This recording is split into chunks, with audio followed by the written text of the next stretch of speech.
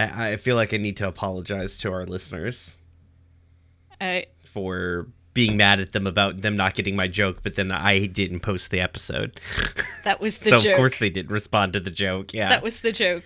So I guess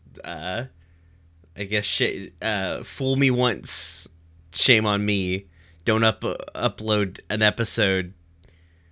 Also, shame on you. Two birds in a bush. Christ.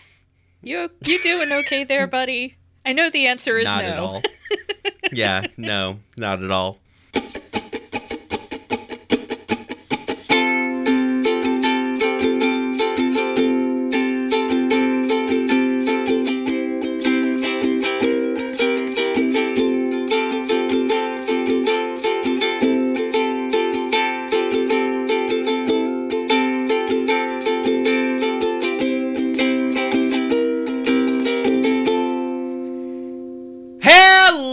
And thank you for tuning in to Gay Space Rocks, a Steven Universe podcast, where we watch Steven Universe. My name is Brian. I use he, him pronouns. You can find me on the internet at RoomWherePod. You can find this podcast on Twitter at Gay Space Pod. With me, as always, is my tag team podcasting champion partner, August. Hell yeah. I'm August. I use they, them pronouns. You can find me on the internet at Harpydora. You can find me on the podium.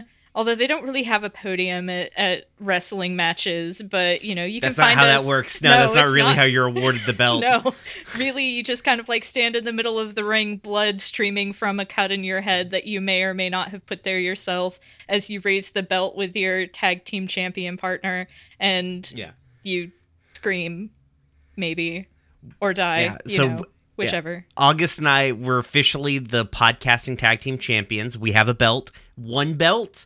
Prop department only had one belt. I felt bad asking my brother for his replica belt so I could make two of these things, seeing as he did pay for the tickets. But we have one tiny replica belt. That is our tag team podcasting championship. I low-key want to cut a TikTok promo and post it to the Standing Stones Twitter, so I guess look forward to that happening. Oh my god. And then, in the future, and then me calling out all the other podcasts. We're going to have people coming for our singular belt. Yeah, we got to defend it. Yeah, I'm pretty sure true. Jeff has defended his belt, so I told him I started a tag division in podcasting. So. Yeah. If you want to look at the belt, I posted pictures of my glorious creation in the Discord. So check the link below. Join our Discord community. Big shout outs to all the people who have recently joined our Discord from this podcast. I really appreciate it. It's very nice, and thank you. We enjoy it quite a bit. Cartoon news. Last time did we talk about Nimona getting picked back up? No, we did not. Okay. Big fucking news. Well, the unfortunate thing is it got picked up by Netflix, didn't it? Yeah, which just cut a lot of people from their animation division. Yeah, and is also, crying about hemorrhaging money, even though, exponential growth is unsustainable in the long term, and also they've made some pretty shitty decisions, so it's I just hope what happened previously does not happen again. Yeah, I hope it just... Because, I'm under the impression they bought what work has been done on the show. It's not... Or not show, but the movie. I don't think it's getting restarted. I think the work is continuing from what was happening at Blue Sky. Mm-hmm. So, that gives me hope that it's at least part of the way through and we're just getting over the finish line. Yeah. But I really hope that this movie gets made. It's a great little graphic novel. I'm very interested to see how it gets reinterpreted into an animated fare, especially with the hindsight of everything that's happened in Noel or in Indy's life since they wrote that comic. So very, very excited for that. Let's see. I can't think of anything else.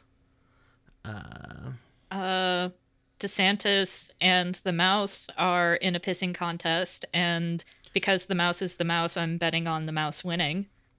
Yeah, they have more money than the overall act. Like, they have more capital than the entire state of Florida, so I feel like they're gonna win that fight. Yeah. So, also, it's hard to root for two villains in this fight. Yeah, I don't care who loses. I don't care who wins. I just want them both to lose. Yeah. Pretty much. Like, ultimately, at the end of the day, Disney isn't going to lose. Like, this is nothing to them in the long run. This is just pride at this point for them. Yeah.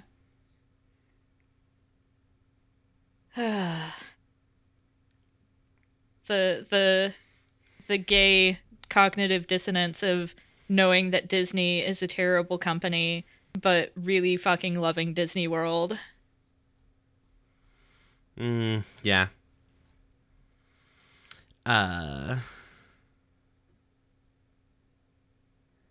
Let's see. Yeah, I think that's all there is. Yeah, that's all that I believe that there is for cartoon news that I can think of. If we remember anything. They still haven't renewed Our Flag Means Death, which is not surprising. I feel like HBO Max will. I mean, I watched 2 episodes of the show. How'd you like it? Pretty good. I like it quite well. Though this is not a knock on the show. I don't mean that it looks cheap, but it does look like it's a cheap show to produce. Yeah. Like most of the budget appears to have gone into the costuming, which looks. But even there, the costuming is not is not intended to be historically accurate. Yeah. So they can cut corners. And they don't have to spend a ton of money on research. It's very well designed. It looks very good, and it fits the world that they've created. But like, I wouldn't say that there's no element of anything here that is like, they dropped a fuck ton of cash on that. Oh yeah. It seems like they just so I really think HBO might probably pick it back up for a second season because it's getting a lot of buzz. They really they also kind of probably really want to stick it to Netflix right now. Yeah. I have hopes that it will probably get picked up for a second season. I'm trying not to get my hopes up. I'm trying to make my peace with the idea that we only get one season and then maybe HBO Max will come through, but the fact that it is doing the kind of numbers that it is doing, but HBO Max has been relatively silent on the matter is not encouraging to me. Well, Warner Brothers is currently focusing on a lot of other things. Oh boy. So maybe they're just distracted. Yeah. God, fuck Johnny Depp and Amber Heard. They're both deplorable people. And Ezra Miller. Let's not forget Ezra Miller. God, I really so Johnny Depp and Amber Heard just seem like your garden variety narcissists, but Ezra Miller seems to be genuinely needing some help here. I'm not saying they're a good person, but they seem to be going through some shit, and it's I hope you get some help, buddy. Yeah, legitimately, it seems like Warner Brothers' opinion on Ezra Miller's not make a statement, because The Flash doesn't come out till 2023, and we're basically done with fucking Fantastic Beasts movies.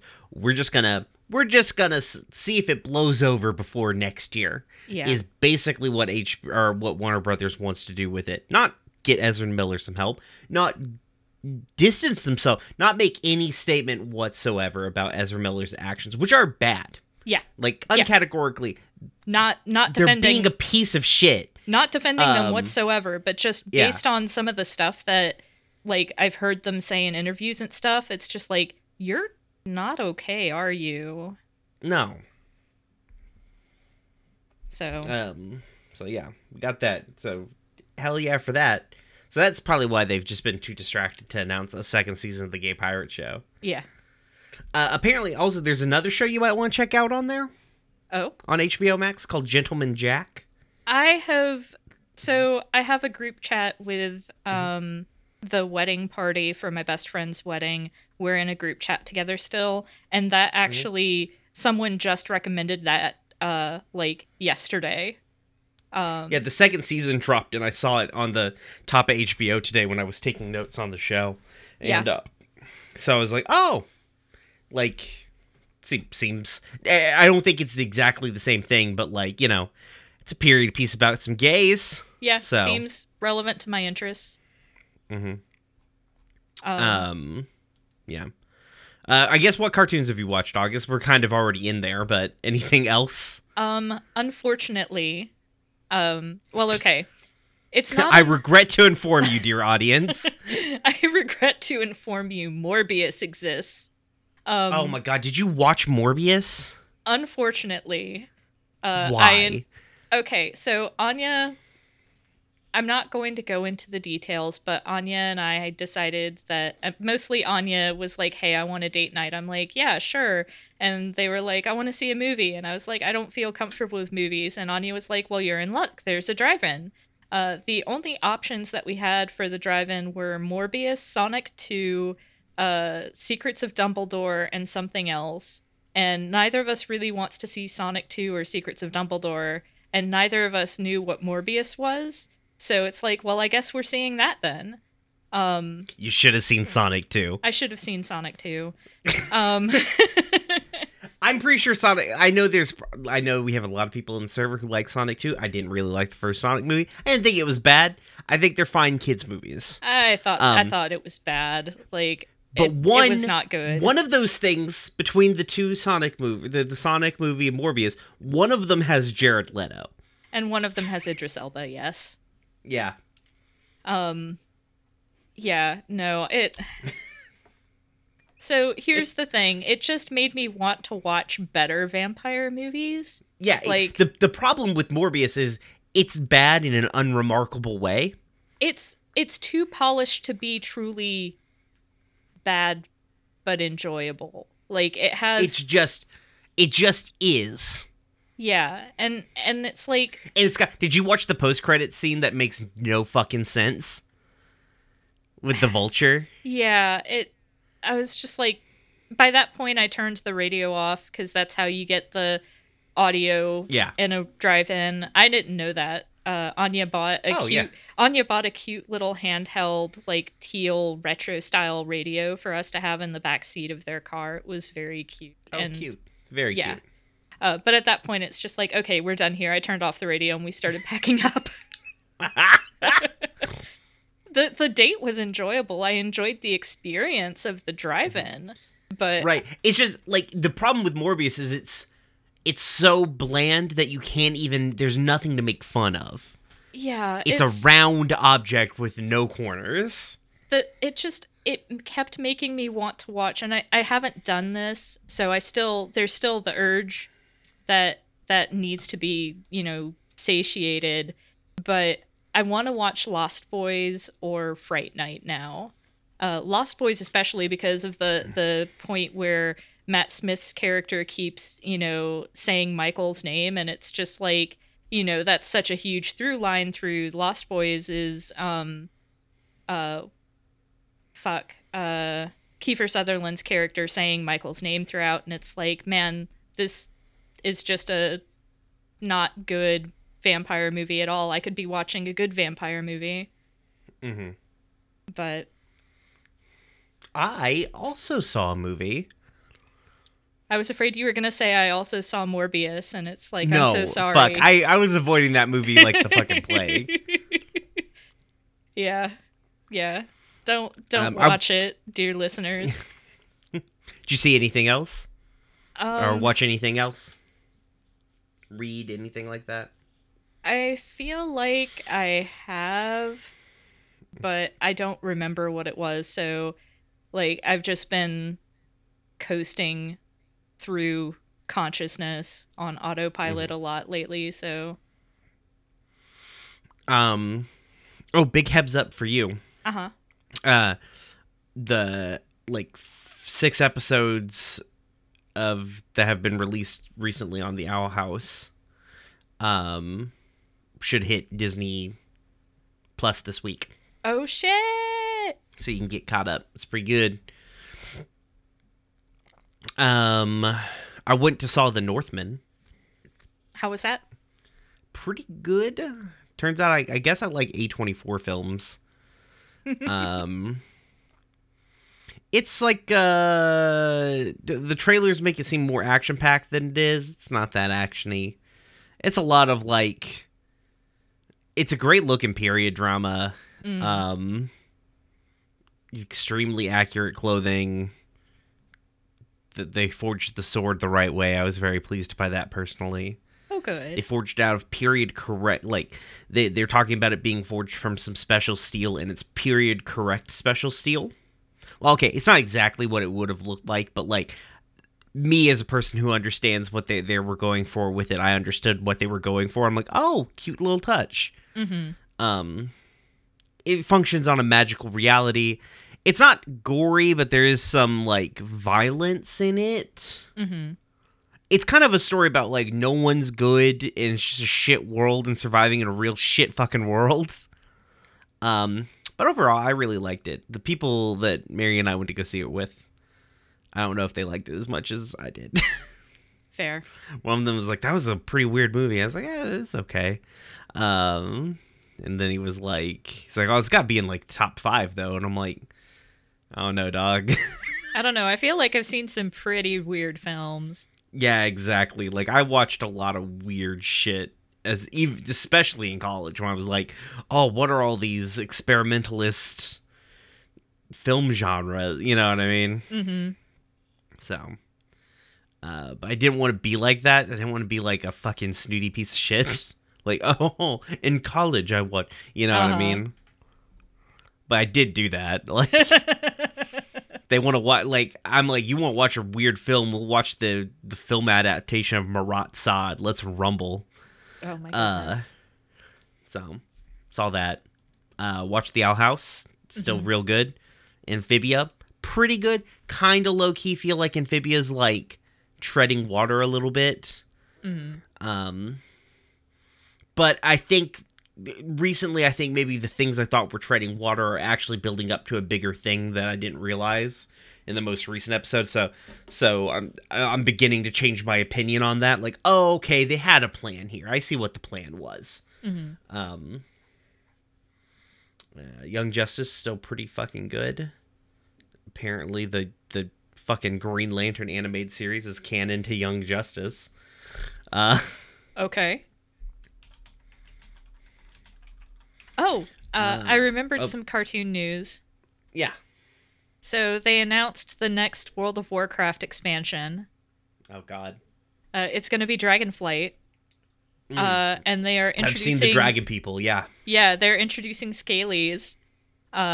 So that's fun. And they are not locked to just Horde or Alliance. So whichever side you play, you can play a Scaly. I feel like at this point, any new like species they introduce is gonna not be locked to Horde or Alliance. Yeah. Well, I don't know. It may be because they've introduced a lot of new races. You know, the only one that's not locked to Horde or Alliance at this point is the pandas. But yeah, you can be a Scaly. It's great. I just wanted to shout out that. Good. All right. Well, I guess unless we think of something else, let's let's get into it. This week, we are covering episodes. Where's the number at? Oh, I scrolled too far. That's why I couldn't figure it out. Okay. Episodes 122, 123, and 124. Tiger Philanthropist, Room for Ruby, and Lion for Alternate Ending. First up is Tiger Philanthropist. This is episode 122. Came out on March 3rd, 2017. Written by Lamar Abrams and Katie Mitroff. Steven returns to the ring to continue his pro wrestling odyssey. Okay, fair enough. I'll give him that one, frankly. The episode begins at the abandoned warehouse where Amethyst and Steven are wrestling in the Underground Wrestling League as their alter egos Purple Puma and Tiger Millionaire. As they are wrestling, they're facing a wrestler called Sharkomania. It seems to be a handicap match, though, because I don't think Sharkomania's got a partner, which seems not bad for him. Yeah, not this one. Yeah. They defeat him pretty handily. Afterwards, Purple Puma's like, peace, I'm out. And sort of quits, much to the devastation of Lars, Beach City's #1 wrestling mark. Steven talks to her out back, and Amethyst is like, I don't think I really need wrestling anymore. It's not really like, I don't need this to like have fun anymore. And Steven's like, yeah, I guess so. And so they head back to the beach house. The next day, Steven's at the Big Donut, and Lars is absolutely despondent. His favorite wrestler, Tiger Millionaire, has quit. Sadie encourages Steven to ask him about it, hinting that she knows that Steven and Tiger Millionaire are the same person. But Lars sort of dismisses this outright and says, I missed this line apparently, but apparently he says that Tiger Millionaire is ripped and 7 feet tall. I missed that line. I have no idea how I missed that line. Twice. I watched this episode twice and I missed it. So Steven thinking like, or basically the key thing here is that Lars is like, I don't understand why Tiger Millionaire had to quit if Purple Puma did. And Steven's like, you know what? You're right. So Steven makes his return back to Underground Wrestling, but under a new persona. He's no longer Tiger Millionaire. He's giving back to the community. He's now Tiger Philanthropist. I guess he is both tag team champions at the same time. Not actually an unprecedented thing in the world of professional wrestling, so I'll let it go. He goes through a whole series of matches fighting Sharkomania again. And we get some just really funny wrestling move names. And he offers to pay for all of their hospital bills using Tiger Bucks, I guess. Steven returns to the Big Donut the next day, wanting to hear Lars' opinion on the match last night, and Lars is like, Tiger Millionaire's fucking lame now. I hate this fucking face turn. He just wins all the time, this John Cena ass motherfucker. And Steven's like, what do you want? Like, do you want him to lose? Do you want him to win? What do you want? And Lars is like, I don't know what I want. I just don't like this, being every wrestling fan in the history of wrestling. So Steven goes back to the beach house and he's complaining about it to Amethyst. And Amethyst is like, well, I decided, like, I just felt like I didn't need wrestling anymore. In the past, I did wrestling because I didn't feel good enough. And frankly, I feel better than that. I don't really need wrestling as like a hobby to prop myself up. And Steven's like, oh, I never really did the wrestling because of that. I thought it was like our thing together. It's like, but you're right. We've kind of moved past that. So I'm just going to do what you did. I'm just going to show up and I'm going to fucking quit. So Steven shows up at the event. He is his one final act of charity is giving away the tag team belts. I'm guessing they're going to have a ladder match because they're suspended over the ring. As entrants show up for this match, we get one last surprise entrance, and it's Purple Puma, who confronts Tiger Philanthropist and tells him off, trying to give away their memories so easily. And Amethyst pulls Steven into a hug and is like, hey, man, I'm sorry. I didn't realize that it meant so much with you, and quitting without warning, that just wasn't cool with me.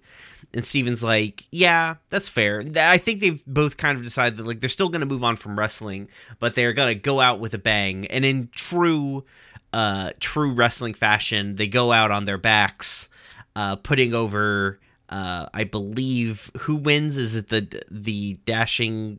Yeah, it's the handsome. It's the handsome friends. Yeah, the pretty boy bunch. Beautiful boy bunch. That's their new name. Yep. Lars is apoplectic. He's just being pulled out of the arena star wipe at the end.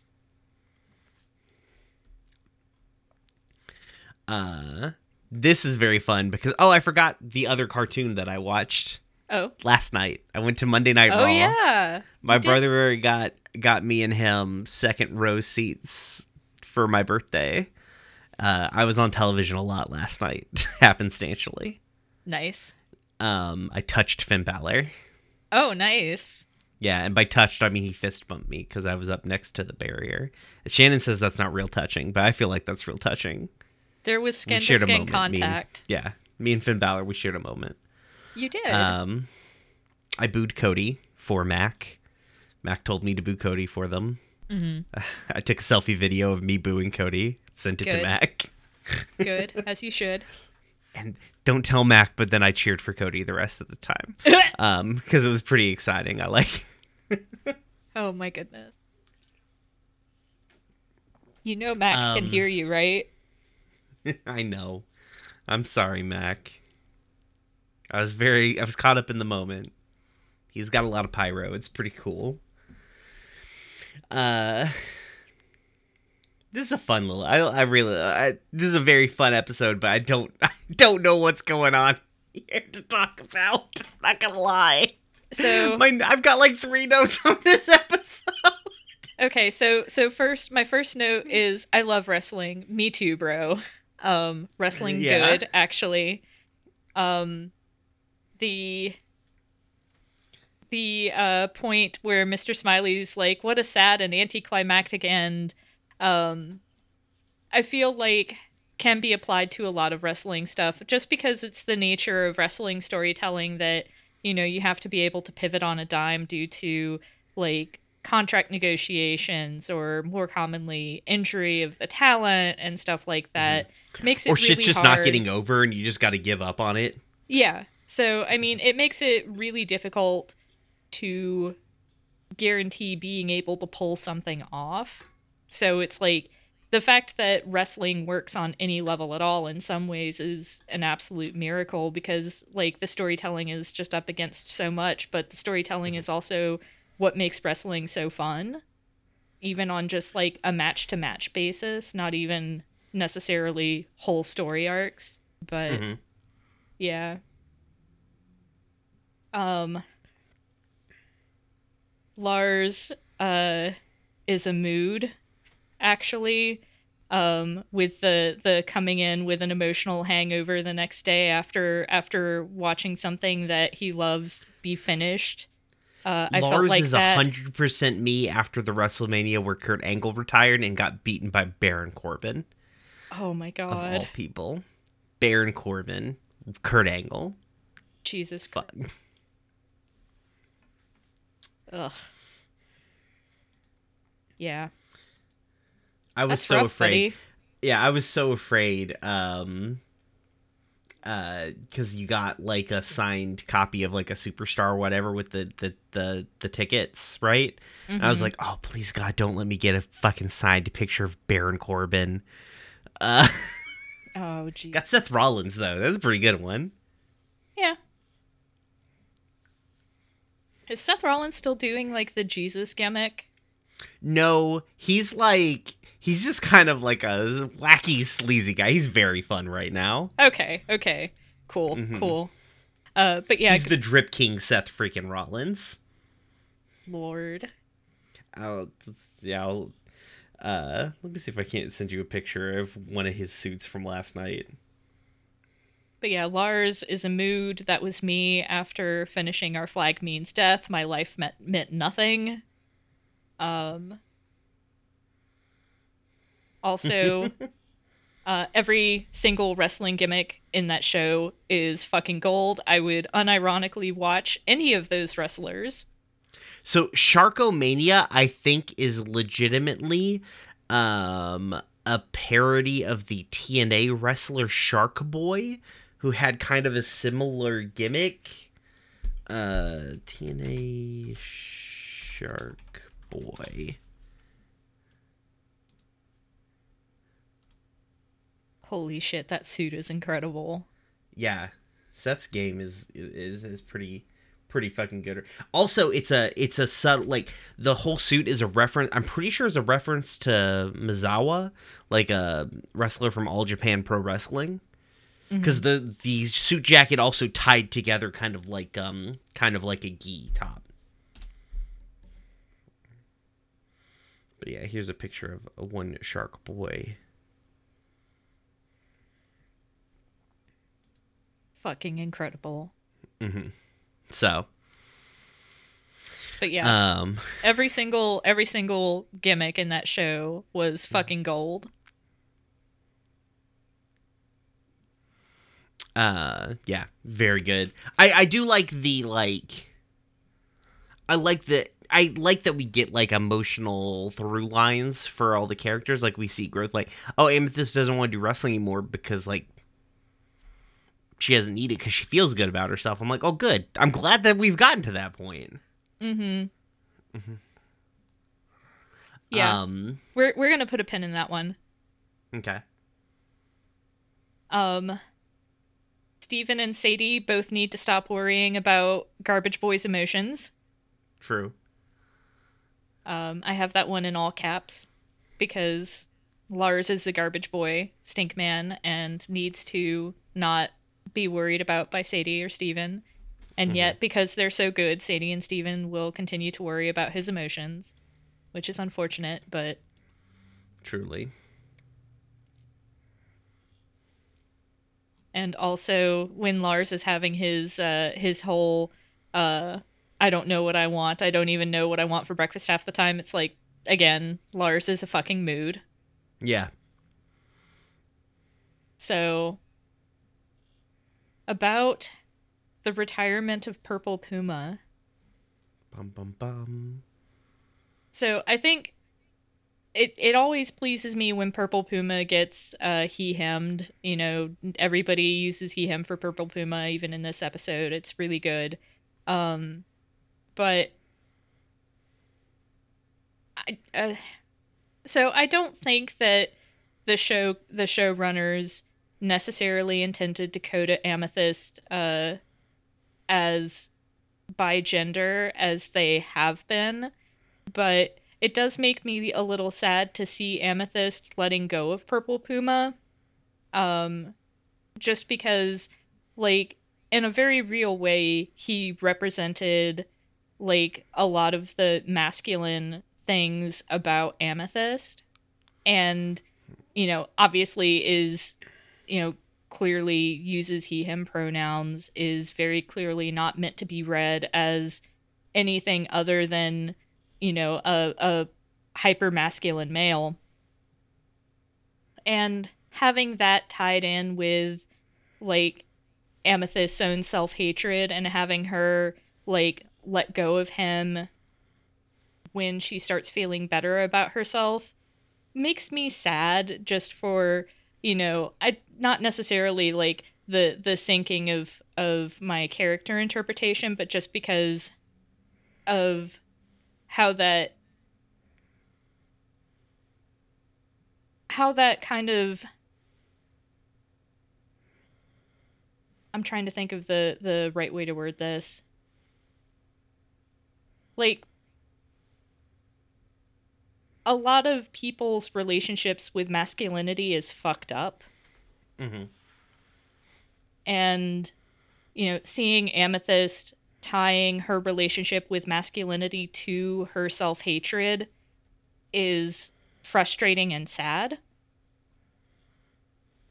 Like, and again, it's like, I don't think that this is, I'm not supposed to necessarily get this and think that, like, being masculine is bad or anything like that, but just the unintentional correlation that has been drawn here just makes me, as a mask-leaning non-binary person, kind of sad, because, masculinity isn't a bad thing. And I think the show goes to really good lengths not to portray masculinity as a bad thing, but it still sucks that that's something that Amethyst is letting go of, and that has been so heavily tied in with her lack of self-worth.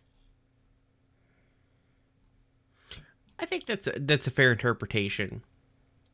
To me, it's not giving up Purple Puma as a persona. It's like, it is like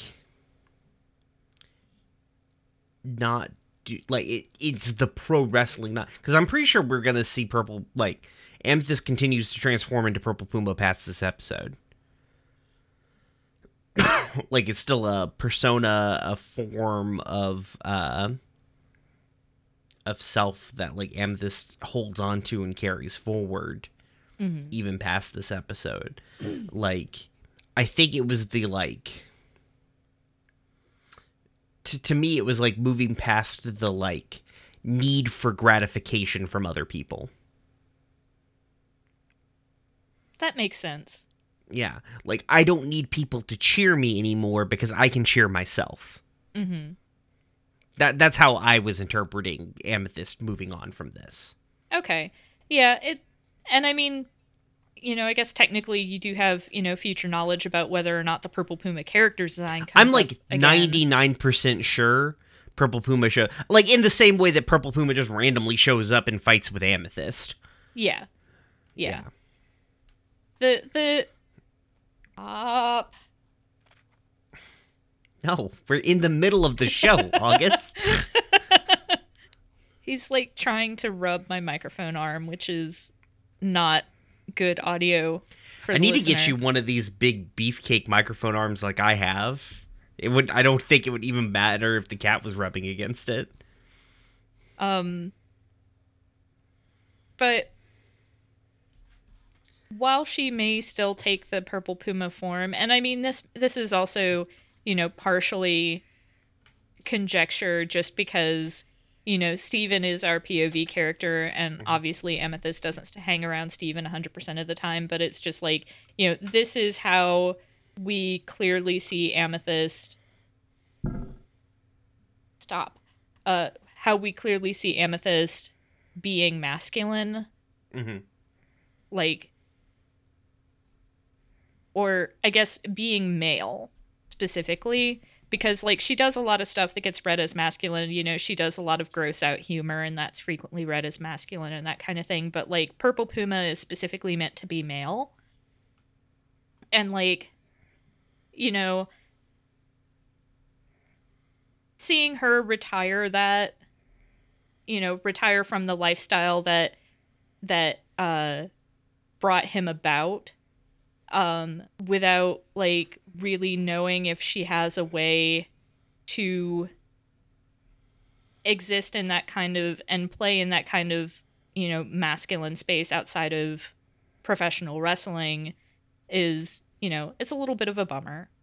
But I do see what you're saying about, like, this representing her not needing as much, like, external gratification, or even needing to beat people up to feel good about herself, if you want to read it at its most basic level. Mm-hmm. But I don't know. It gives me mixed gender feels. And, I can be happy for the character development while still being sad about like how the show chose to go or chose to demonstrate that character development. I don't think it spells the death knell for Bigender Amethyst by any stretch of the imagination, though. Yeah. Bigender or gender fluid. I still haven't decided, but still. Amethyst is not a woman, 2K22.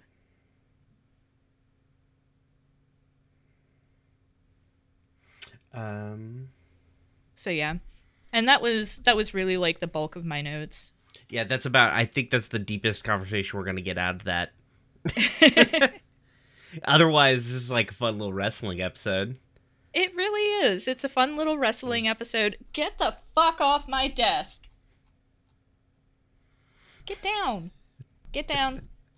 I'm glad I've just decided to leave in all the cat takes. It certainly makes your life easier, that's for damn sure. Yeah, it's a fun little wrestling episode. It's a fun way to demonstrate character development. It's a fun way to show Steven and Amethyst continuing to bond outside of like a mutual need for external validation. Although, actually, you know what? That's a fun little thing because Steven continues to do it after Amethyst is already pieced out, because Steven still kind of needs that external. Yeah, he hasn't gotten there in the same way that she has. Yeah, which makes sense. He's what, fucking 14? Yeah. Oh yeah, for sure. Yeah. Like, he's allowed. Amethyst is effectively in her 20s. She's definitely due for some character growth. She in fact should be more fucking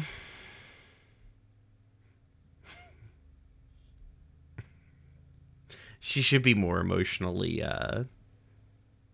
mature than him. That's how the show should work. Yeah.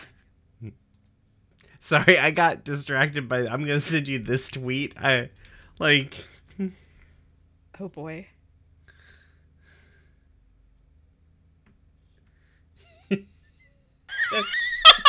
It's like a wrestling tweet. So, listeners, the reason I just stopped mid sentence is like this is an old tweet from like last year.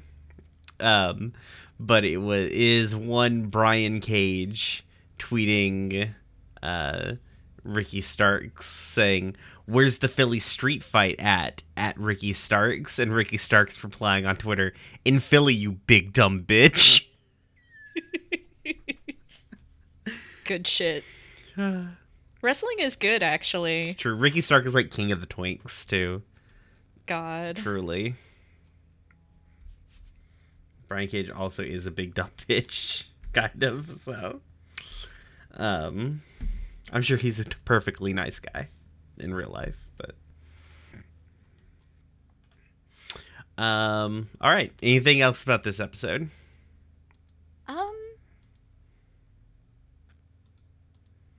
No, I think we have dwelt upon the genders enough for this episode. Okay. All right, moving on to episode 123, Room for Ruby.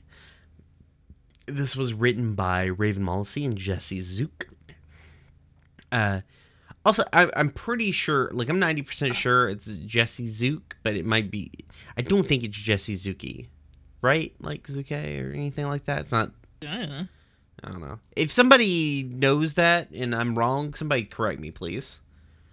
God, fucking, all right, so Steven's gym family continues to grow. That's useless as an episode synopsis. Absolutely fucking useless. Even if that's what was happening in this episode, I feel like that's useless as a synopsis.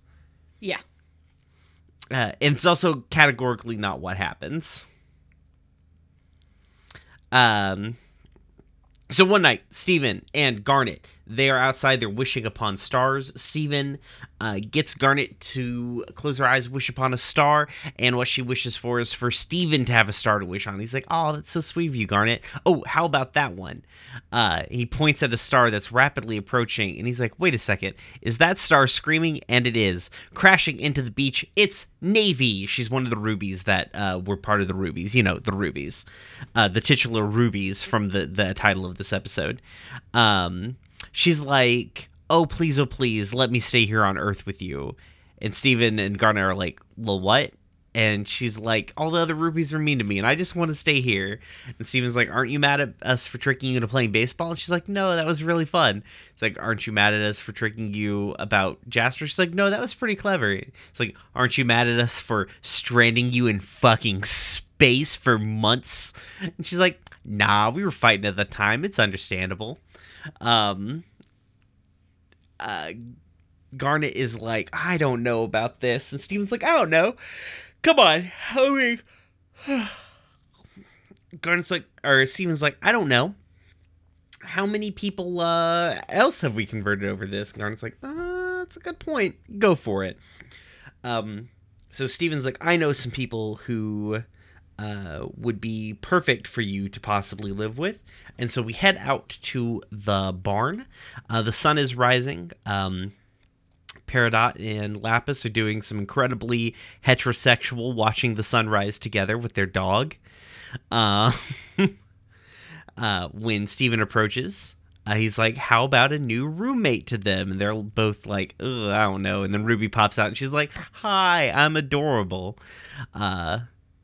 And immediately Peridot's pretty down to clown, but like Lapis is like, listen, let's have a talk. And they trap Ruby inside of a water bubble so they can have a private conversation. And Peridot brings up the pretty reasonable, like, hey, shouldn't she like hate us? And also adjusting to Earth is really hard. Like, I'm still doing it. And Peridot very earnestly is like, Earth is real scary, but we could be there. We could act as guides for her to give her what we didn't have. When it came to getting used to this planet, and I think that we're both up to the task. Lapis, won over by this, releases Ruby, and they begin to educate her on Earth. They start telling her about all the Earth things. They talk about rain. They talk about plants. They talk about Earth. And Ruby is taken to this motherfucker like a fish out of goddamn, or fish to fucking water, not out of water, in water, where fish belong. She's just enthusiastic about everything, and progressively as like she's presented with more and more things that she's just super down for, Lapis is getting more and more agitated until finally, after a confrontation about like vegetables and does she love dirt, why isn't she mad, and Ruby being like, oh, I don't, or not Ruby but Navy being like, oh, I don't know if I could be mad. Lapis just kind of like loses it and storms off. Steven and Peridot chase after her and try and figure out why she's so upset. And she's like, what? Like, she is just so, she's taking to this stuff so easily. Like, what's wrong with me that I couldn't do? She's got no guards, no fear. Why the fuck is it so hard for me when she can just seemingly do this with no effort? They are interrupted by one Navy who is like, hey, I'm really sorry to upset you. And Lapis is like, no, it's okay. That was on me. That's not really on you. It's unfair for me to put my baggage on you.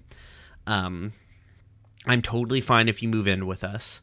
And Ruby, or Navy, is like, oh, I really wish I could get to my ship. It's the only place I ever really felt like I belonged, because I couldn't go anywhere else anyways. And they're like, hey, we have your ship. Do you want to drive around? So they get in the ship. They fly around for a while. Navy's having a good old time piloting the ship. Peridot's like, this is pretty good, right, Lapis? And Lapis is like, yeah, you know what? This is good. And then Navy's like, hey, Steven, I'm going to open her up. Will you go hit that button for me? I'll really show you what this baby can do. And then Steven hits that button and opens the fucking hatch to the ship, almost throwing them out. And Steven's like, Navy, I think we have a problem. And Navy's like, the problem is you're still holding on, bitch. And it turns out that Navy is, in fact, a fucking murderous little gremlin. And She throws them from the ship, flying off into space. Lapis, feeling vindicated that no one is as well adjusted as Navy possibly could have been, um, accepts this as they trundle back to the beach. They're meted by Garnet, who has one balloon that says congratulations and one balloon that says condolences, and she just pops the congratulation balloon, saying, well, it was worth a shot, as we fade to like an outline of Navy over the sky, star wipe, the end. Oh boy. God, what a fucking episode.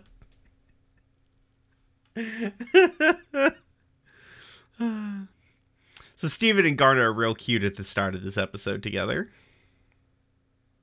Yeah. Very adorable.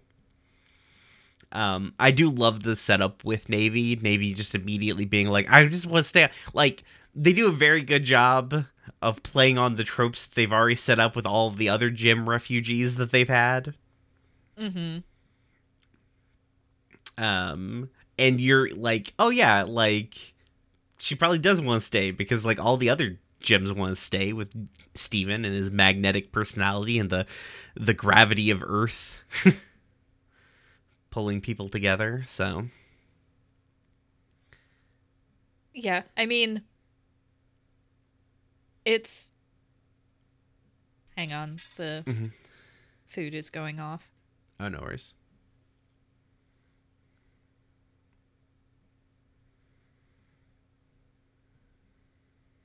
You know what we didn't talk about in cartoon news? Misha Collins coming out as straight. What's a Misha Collins? Who's a Misha Collins?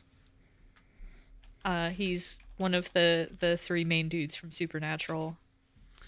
What do you mean coming out as straight? Everybody's been under the assumption for years that he's bisexual. Oh. But the cat food is going off. I think it's... Shit, I lost my train of thought. It's gone now. I got distracted. I got distracted by Misha Collins and the cat feeder going off. No worries. I was saying expectations, subverting them, Steven's magnetic personality, how it's fun that they do that. Yeah. I mean, I feel like they laid it on a little bit thick. Yeah. At first, but they did a really good job of, like, making you buy in to Navy. I mean, it is a children's cartoon. Yes. Yes. But it is a children's cartoon with enough subtlety that we can spend a good, like, 10 minutes talking about what a pro wrestling persona means for a character's gender. So, I mean... Yeah, it's true. It's true. But I think that, like, I think that they laid it on thick initially as, like, a double bluff. Yeah. No, I mean, you're probably right. Like, but it caught me, you know, it's like, man, she's laying it on really thick, and then it's like, oh, okay, and then it's like, oh, okay.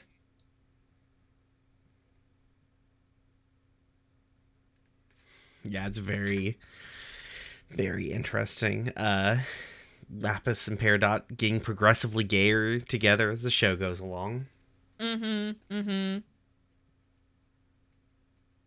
Also, very cute. I love Peridot's confidence in Lapis's growth as a person to be able to do this. Like you can do, like, we can do this. You can do this. We got this. Admittedly, I don't know if Peridot has necessarily shown the best understanding of other people and their capabilities. But yeah, I mean, they're girlfriends. Yeah. I think Peridot has a better understanding of where Lapis is coming from. Maybe not everyone else. Yeah. But, like, the show seems to imply that she and Lapis have had a whole lot of conversations about Earth. Yeah. Just not on screen. Yeah, and I mean it's been quite a while since Peridot got there, and you know, obviously not everything that happens between them is going to be on screen because Steven isn't spending all the time at the barn, so Mm-hmm. and they don't. I was about to be like, well, they don't have anywhere else to go, but I mean, Lapis can fly them anywhere, really, so, who knows what they're doing. But Yeah, it's probably exactly. staying at the barn and watching Camp Lonely Hearts. Yeah, that's all. Pining Hearts, thank you very much. Camp Pining Hearts. Sorry. You're right. How dare you? I know. Um, I need to surrender my tag team championship belt now. there's only the one belt. I already have it. So, I cannot stress enough. There's only one tag team championship belt. We do share it, but there is only one belt. And Let's it fits rank. neither of us. Yeah, true. Like it wraps around my wrist. How do we feel about wet hair Peridot look? Um, a choice. The mic cut out. I didn't hear what you said. I said it was a choice. Oh, you don't like disheveled Peridot hair?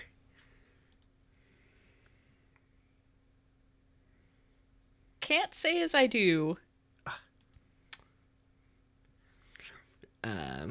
Peridot is also extremely tiny in this particular episode. I feel like they drew her very small this episode. Yeah. Yeah, I did notice that. She's particularly short. Which is fine. Again, I don't care. Also, in Lapis's test to get Navy to not like something, you can't hold up Pumpkin. Of course she loves Pumpkin. How could you not love Pumpkin? Look at her. Yeah. Much like Watermelon Dog, incapable of not being loved. But I particularly like the lines from Lapis about like, why is it so easy for her to like be able to just accept things when it's so hard for me?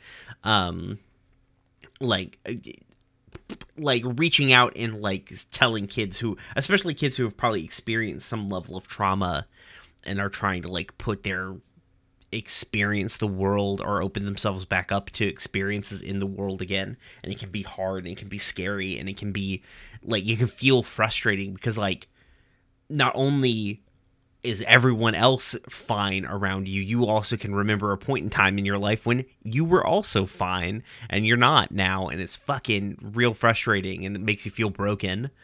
Yeah.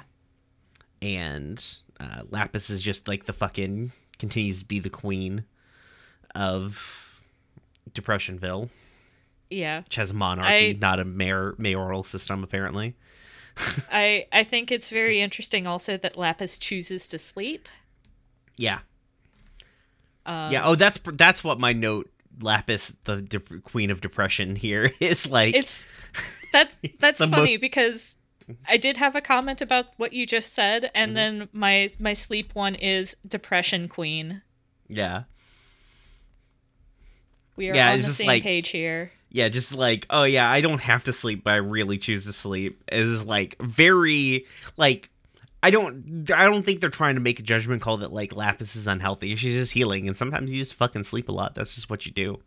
Yeah, that's part of the process. But it's like it's a little detail about like where Lapis is at mentally that's very interesting. Mm-hmm. Also, and, it also Peridot giving her a little bit of shit about her snoring is also kind of cute. It's very cute, but it also kind of tells you in some ways like Lapis is super removed from humanity. Like she didn't even really recognize or care that she almost drowned Connie, for starters. But it's also kind of interesting how close to humanity she is, because sleep is a uniquely human thing and she chooses to do it because she likes it. Yeah, exactly. Like she obviously understands human stuff because like her and Peridot watch watch and consume a lot of human media. So it's interesting her just it's interesting that she can make connections with, she obviously can make a connection with like a fictional character. She has a real trouble making connections with other living things. Yeah, and that's a mental illness trauma mood too. Yeah, for real. Man, I love Navy, this little fucking monster. I love her so much. She's very good. When she just goes full unhinged, it's great. It's fantastic.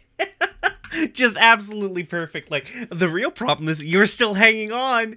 He's even like, why didn't you just steal it before? Because I wanted you to suffer. It's like, God damn it. Hell yes. Good shit. Lapis Good screaming, shit. I knew no one could be that well adjusted is also a fucking mood. Yeah.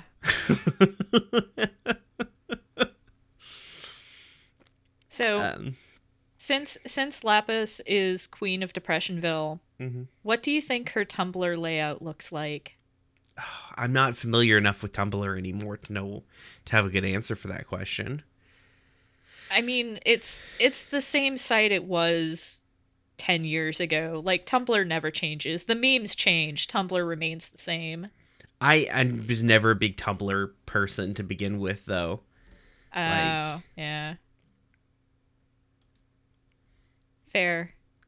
Do you think she's an aesthetic blogger, or do you think that she obsesses with the blorbos from her shows?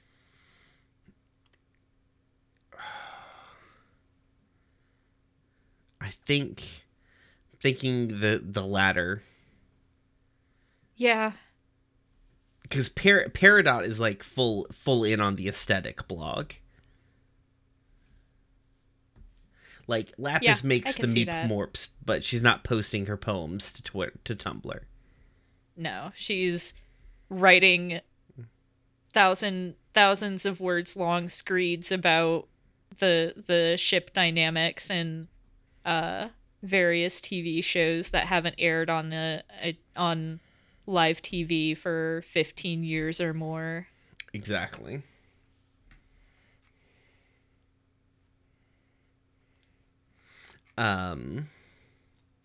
Also, the balloon gag at the end of this episode may be one of the best visual gags ever committed to fucking cartoons. Oh, it was fantastic. I fucking loved it. I laughed. Just absolutely. I laughed out loud. Like, you could play just that scene. You don't need to know the context, but like, you get exactly what happens, and it's just fucking hilarious. It's good. It's real good shit.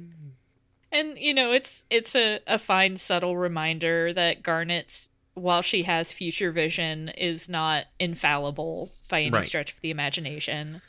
I mean, like she said at the end, she's like, yeah, worth a shot, right? Like, sometimes, which I think is not necessarily, like, is also a good little lesson to, like, wrap up with, is, like, sometimes people are, like, you're going to put effort in, people are going to burn you, and, like, you know, it's better to take the swing than not. Mm-hmm. Yeah. All right. We have anything left for Room for Ruby?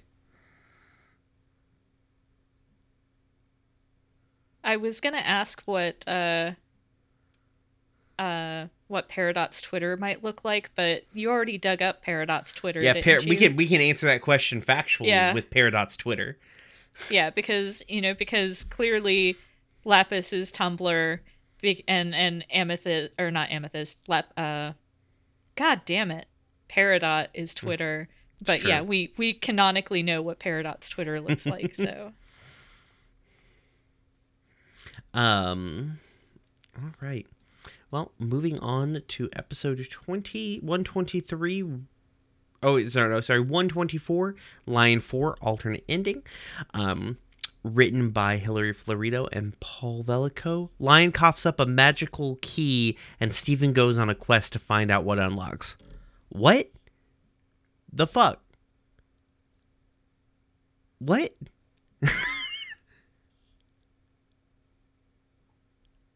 That's the most straightforward any one of these has ever been, ever? Yeah, and yet it's still not compelling. Right? Huh.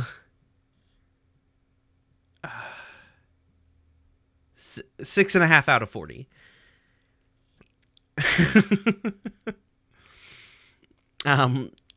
We opened the episode by playing a portion of the videotape that Steven found, where Rose is talking to Steven at the very end. Steven is convinced that there's some kind of secret code inside of the video telling him about his magical destiny. He just wants to know what it is. A lion is there on the bed, and a lion horks up a giant magical key, as the description implies, along with half of a gym lizard. And Steven takes the key thinking like, I know what this key unlocks, and he dives into the lion's mane, goes to unlock the treasure chest, cannot, and then goes on a quest through a whole bunch of other places that we've seen: Rose's secret armory, the fountain, Rose's room, anything connected with Rose that we've seen previously, to figure out what this key is for. Steven is desperate. He asks Lion, like, just take me to where this was. Where did you find this? Like, I need to know what's going on here. Because Steven is convinced that this is the key, the literal key to his, like, magical destiny. They run through the desert. Steven has a bit of a monologue about feeling really lost in the world, not knowing what his purpose is, knowing that he has to have a purpose, and that while the gems and his dad don't say anything about it, they expect big things out of him. We come across these big two, like, pink pillar things, and behind them is a door. The key fits into the door, and Steven unlocks it to find out that it's just a door attached to a part of a wall he could have walked around, and behind it's just like a land full of fucking garbage. Steven has an absolute breakdown at this. He was putting so much weight on this being the place that was going to give him answers. While kicking some garbage, he finds a video labeled "For Nora," very similar to the one that said "For Steven." Steven's like, what is this? Do I have a sister? What the hell is going on? And he begs Lion, like, can you take me someplace that can give me some answers? And Lion finally does so. We arrive to Greg on top of a hill, on his jamming out. And Steven's like, I found this video, Dad. And he's like, oh, hey, I haven't seen that in forever. And they watch the video, and it's Greg and Rose talking to somebody named Nora. Steven is so confused. And Greg finally explains to him, he's like, listen, we had things narrowed down to two names, Nora or Steven. Obviously, like, we ended up going with Steven. And Steven, having like a little bit of a breakdown here, is like, well, would she have inherited my magical destiny if she had been born? And Greg's like, whoa, what magical destiny? Come here, buddy. And Steven kind of explains his position, and Greg is like, you don't have to be anything, bud. We just want you to be you. Like, you can change your name. You can do anything that you want to. Like, the only thing that your mom wanted from you was for you to be you. This really kind of picks up Steven's mood. They share a bit of a hug. Greg asks if he's fine with that outcome, and Steven replies that he is, and star wipe the end.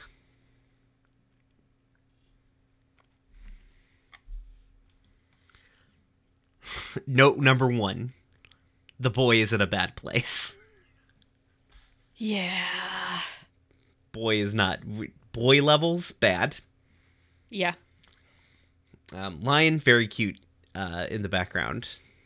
Yes. Yes, sometimes Lion is very good.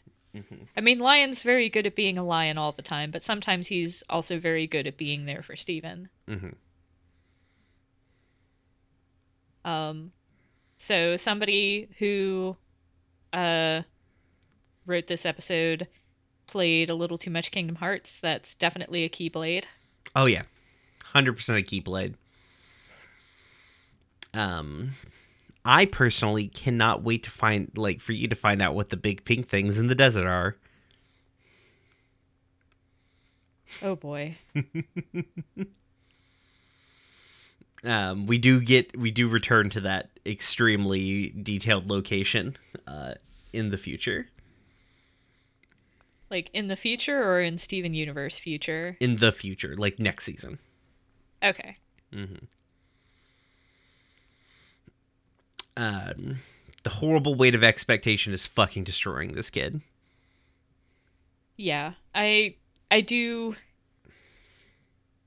greatly enjoy the overarching message of finding meaning within yourself and not relying on other people to tell you who you are or what you're supposed to be doing. But yeah, that, oh man, This that poor really, kid. this season and spoiler next season, like their themes are like dealing with legacy and the expectations of other people, and learning how to like just accept yourself as yourself.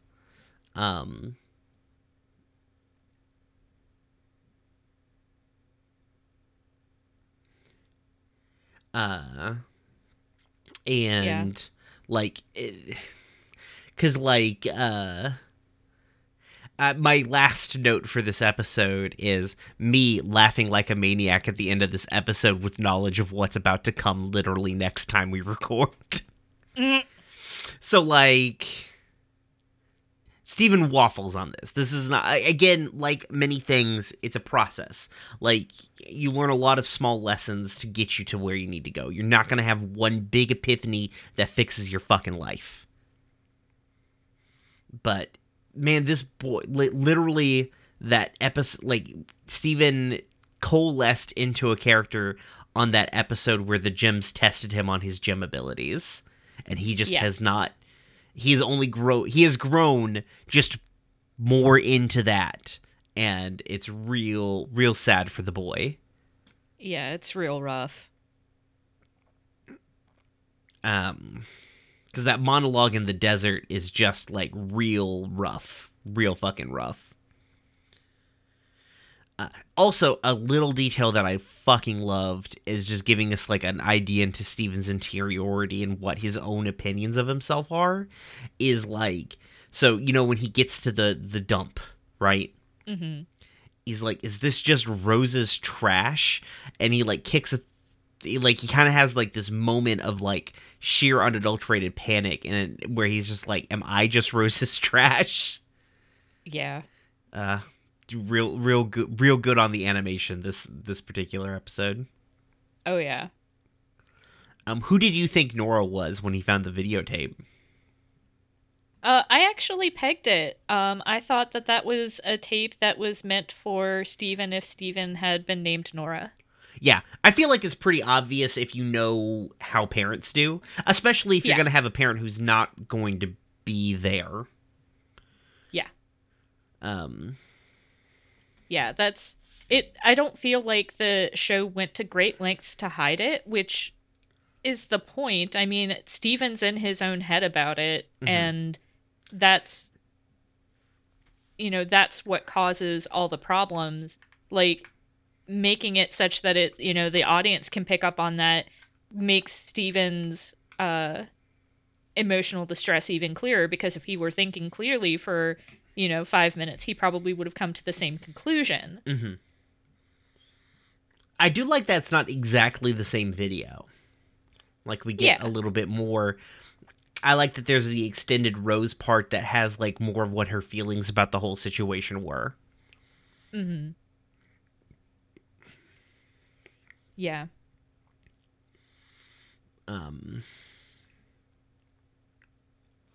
Greg earning more points for Best Dad awards. Yes. Normalize changing your name and being whoever you want to be. Greg would just be like, "Yeah, let's go, buddy," if Steven said anything. I love that about him. Yeah. We had a question about this particular episode. Came from Nico. I'm pretty sure I'm pronouncing that right, Nico. If I'm not, tell me. Nico in our Discord. Join our Discord. Ask us questions. Like this one. For Line 4. How did the video tape labeled for Steven get into Lion's mane? No one knew about Lion until Steven found him and didn't. I don't think Lion can put things into his own mane. So how did the correct tape get into Steven's earlier than the Nora tape? And I was like, oh, then they just put it in there. But then it occurred to me, I'm like, oh, they filmed this at the same time. Huh. It's a good question. I think my assumption is that while it certainly looked like Rose was ready to pop inside of in the video, there's probably a period of time, and maybe they, like, as the, like, whatever amounts of human biology that allowed her to, like, have Steven coalesce, they were maybe able to get, like, an ultrasound, or maybe Garnet had, like a really cold, like, as things got closer and closer to the date, maybe Garnet's future vision got more concrete on what was going to happen. I don't know. Yeah, I mean, honestly, that would be my guess. Because I'm thinking she got it in there because obviously Rose knew. I'm thinking she got in there just before things happened. Possibly as, like, Rose may have done it on her, like, kind of like, Rose being the kind of person that she's been portrayed in the show, probably did, like, kind of like a little bit of a farewell tour of places that meant stuff to her, you know? Mm-hmm. So, would have been good to let your friend out of a bubble while doing that, Rose. But, you know. It's fine. Mm-hmm.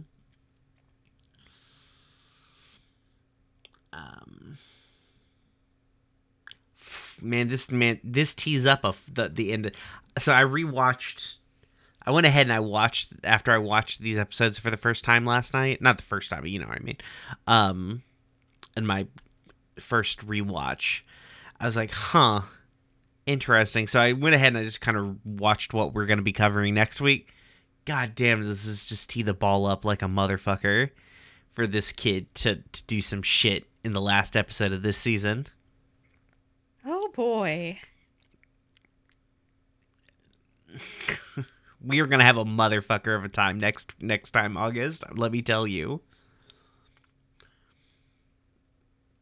Welp. Mm-hmm. All right.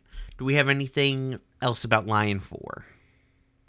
Yes. Yeah. Sorry. The, when Rose is like, take care of them, Nora, it's like, no, they should be taking care of Steven, not the other way around. I think she says the same thing in the other video, too. Take care of them. Which is quite probable, but I probably at the time either A, missed it, or B, did not realize the extent to which that should not be the case. Yeah, true. Like, I get where she's coming from, you know what I mean? But goddamn, no, Steven, in fact, let them take care of themselves for a little while, buddy boy. You've deserved a rest. Let Steven Universe rest 22K22. Again, I don't think Rose had any ill intentions for the kid, but she really saddled him with a lot of fucking garbage. Yeah. And I mean, in some ways, I think this episode kind of, like, is meant to take the wind out of the sails of the people who may have just been positing Steven as the chosen one. Like, yeah. Steven isn't the chosen one, he's just the one who's there to pick up the pieces. And it could have been Nora. It wasn't Nora, but it could have been Nora. Mm-hmm. But Steven's just who we've got. It just so happens that Steven is a very good boy, but... Yeah, at the end of the day, all of the, like, nothing that has happened in Steven Universe would not have happened if Rose was still alive. Like, the Red Eye would have still shown up. Peridot would have still shown up. She would have probably still gotten a message off planet. You know what I mean? Like, a lot of things would have still happened. And arguably, the world would probably be in a worse place with Rose there. Oh, yeah. Absolutely. So. Like, it's interesting because Steven isn't and is at the same time it's not like he's a prophesied chosen one sort of thing. But he's just the one burdened with this legacy. Yeah. And the gumption to be able to, like, do it. So I'm sure everything will work out just fine for him as the series progresses. Nothing bad will happen. I'm sure. Yeah. It's it's frankly all downhill from here. In an easy way, not in a bad way. Uh-huh. I believe you, Brian.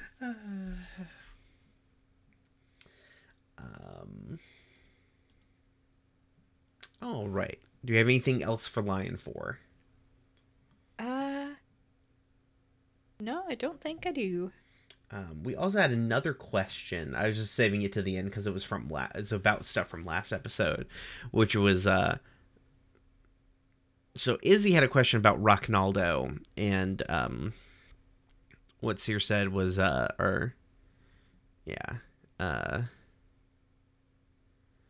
how do you feel about this episode being a jab at the fandom and their interpretations of the Crystal Gems as well as fan content? I've always been... I can't read. It's always been an interpretation I've had of the episode, and not necessarily as a mean-spirited jab, but like a, hey, y'all, calm down and listen kind of thing.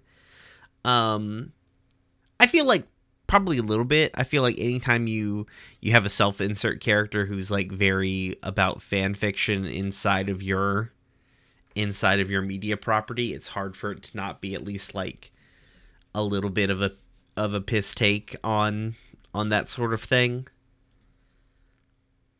Though I don't know. I just have a hard time as reading Ronaldo as anything positive. So like that would be my thing. Like in my head, the closest they got to this was like when Steven and Connie did the like that Rose Room episode with their book series. Mm-hmm. Yeah. That feels more like that. Because, like, I think the people who make Steven Universe, for one, I think they enjoy fan content probably more. I know a lot of them were people who made a lot of fan content themselves for shows before they were professionals. So, like, I think they have a lot more, not reverence, but, like love for that. And, if anything, jokes about the fandom were in this week's episode in Tiger Philanthropist with Lars. Yeah. That I can 100% get behind. Though I'm sure there is a little bit of like a little bit of a jab at the people who make like super fucking edgy AUs for children's content in Rocknaldo. Mm-hmm. With Bloodstone and shit like that. Although at the same time, it's just like leave those kids alone. Yeah, that's true. The also part of the fandom that was real rabid for like a boy Crystal Gem that wasn't Steven. They're like, we want to see a boy Gem, and it's like, you got one. His name's Steven. He's right there. They were so like, but to me that is like the heteros who desperately wanted some kind of hetero representation in Steven Universe. It's like, nah, it's gay all the way down, baby, all the way down. Yeah. So, but yeah, I think that's a good, like, I feel like that's a valid interpretation. I just think they were more. I think they like fan content more than they like Ronaldo, especially in that episode.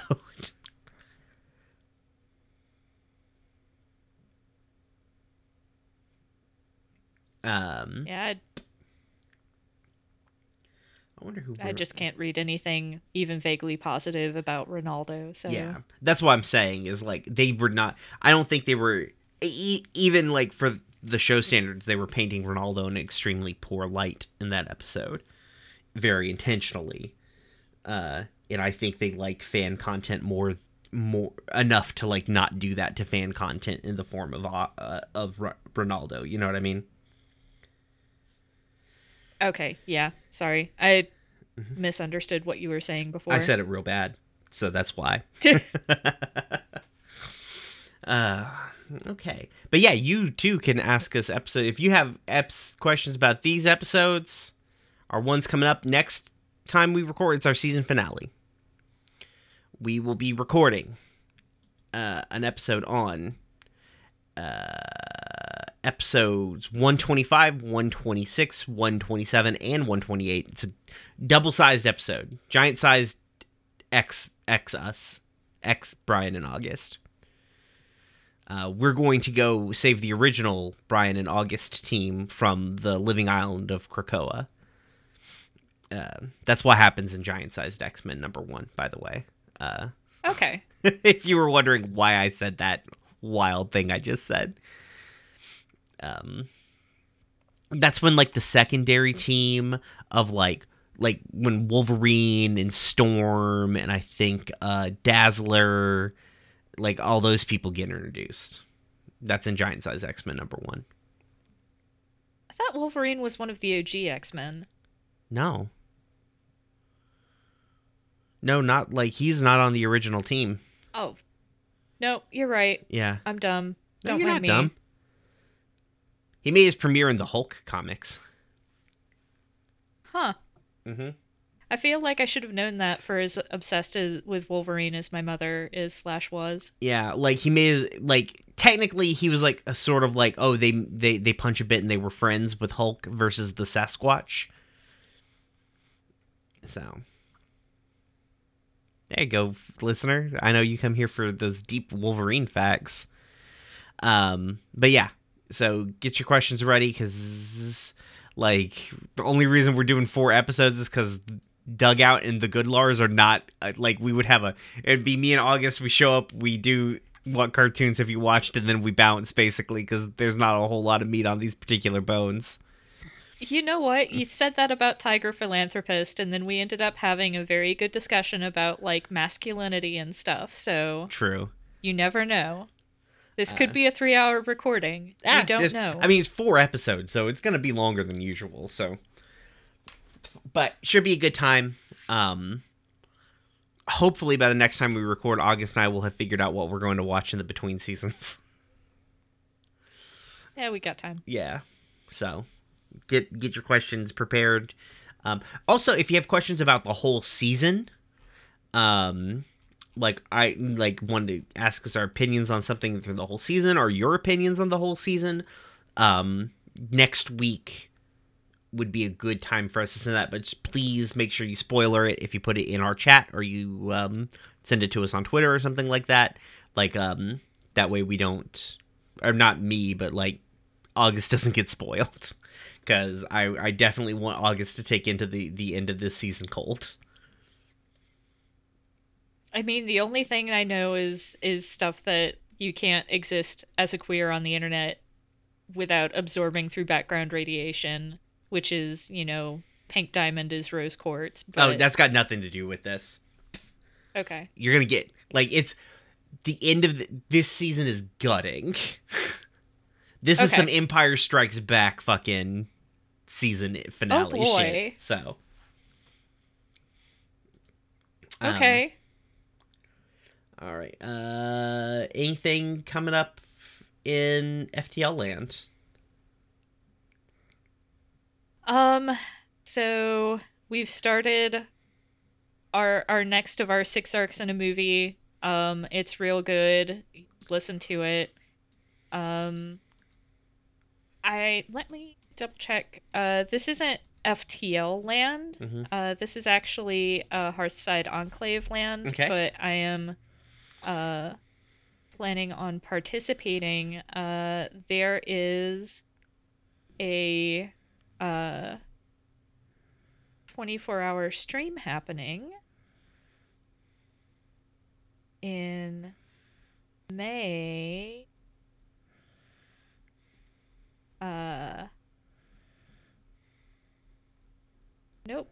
I can't find it. But it's happening in May. It's happening near the end of May. I know that much. So it's happening. I'll be there. Everybody should tune in. I'll have Izzy yell at us. Dirk yell at us. Although I don't remember if Dirk listens to this or not. But Izzy yell at us about the details of the stream so we can get it right in the next recording. Mm-hmm. And yeah, that's gonna be fun. We are continuing. By the time you hear this, which is tomorrow, actually, Brian's got a real quick turnaround this time tonight, y'all. Let's see. We're gonna hopefully be picking up steam with Elder County. I'm trying not to be extremely nervous about everything when it comes to the show. But that's realistically a problem I'm having with everything in my entire life right now. So, it's nobody's fault but my own. Dumb Kids is still on hiatus, so we'll be back eventually. And I think that's it. Nothing else coming up that I can think of. So, if you're in the vicinity of Maryville, Tennessee, and you want to come to Queer Prom, hit me up. I'll send you a link. Please come.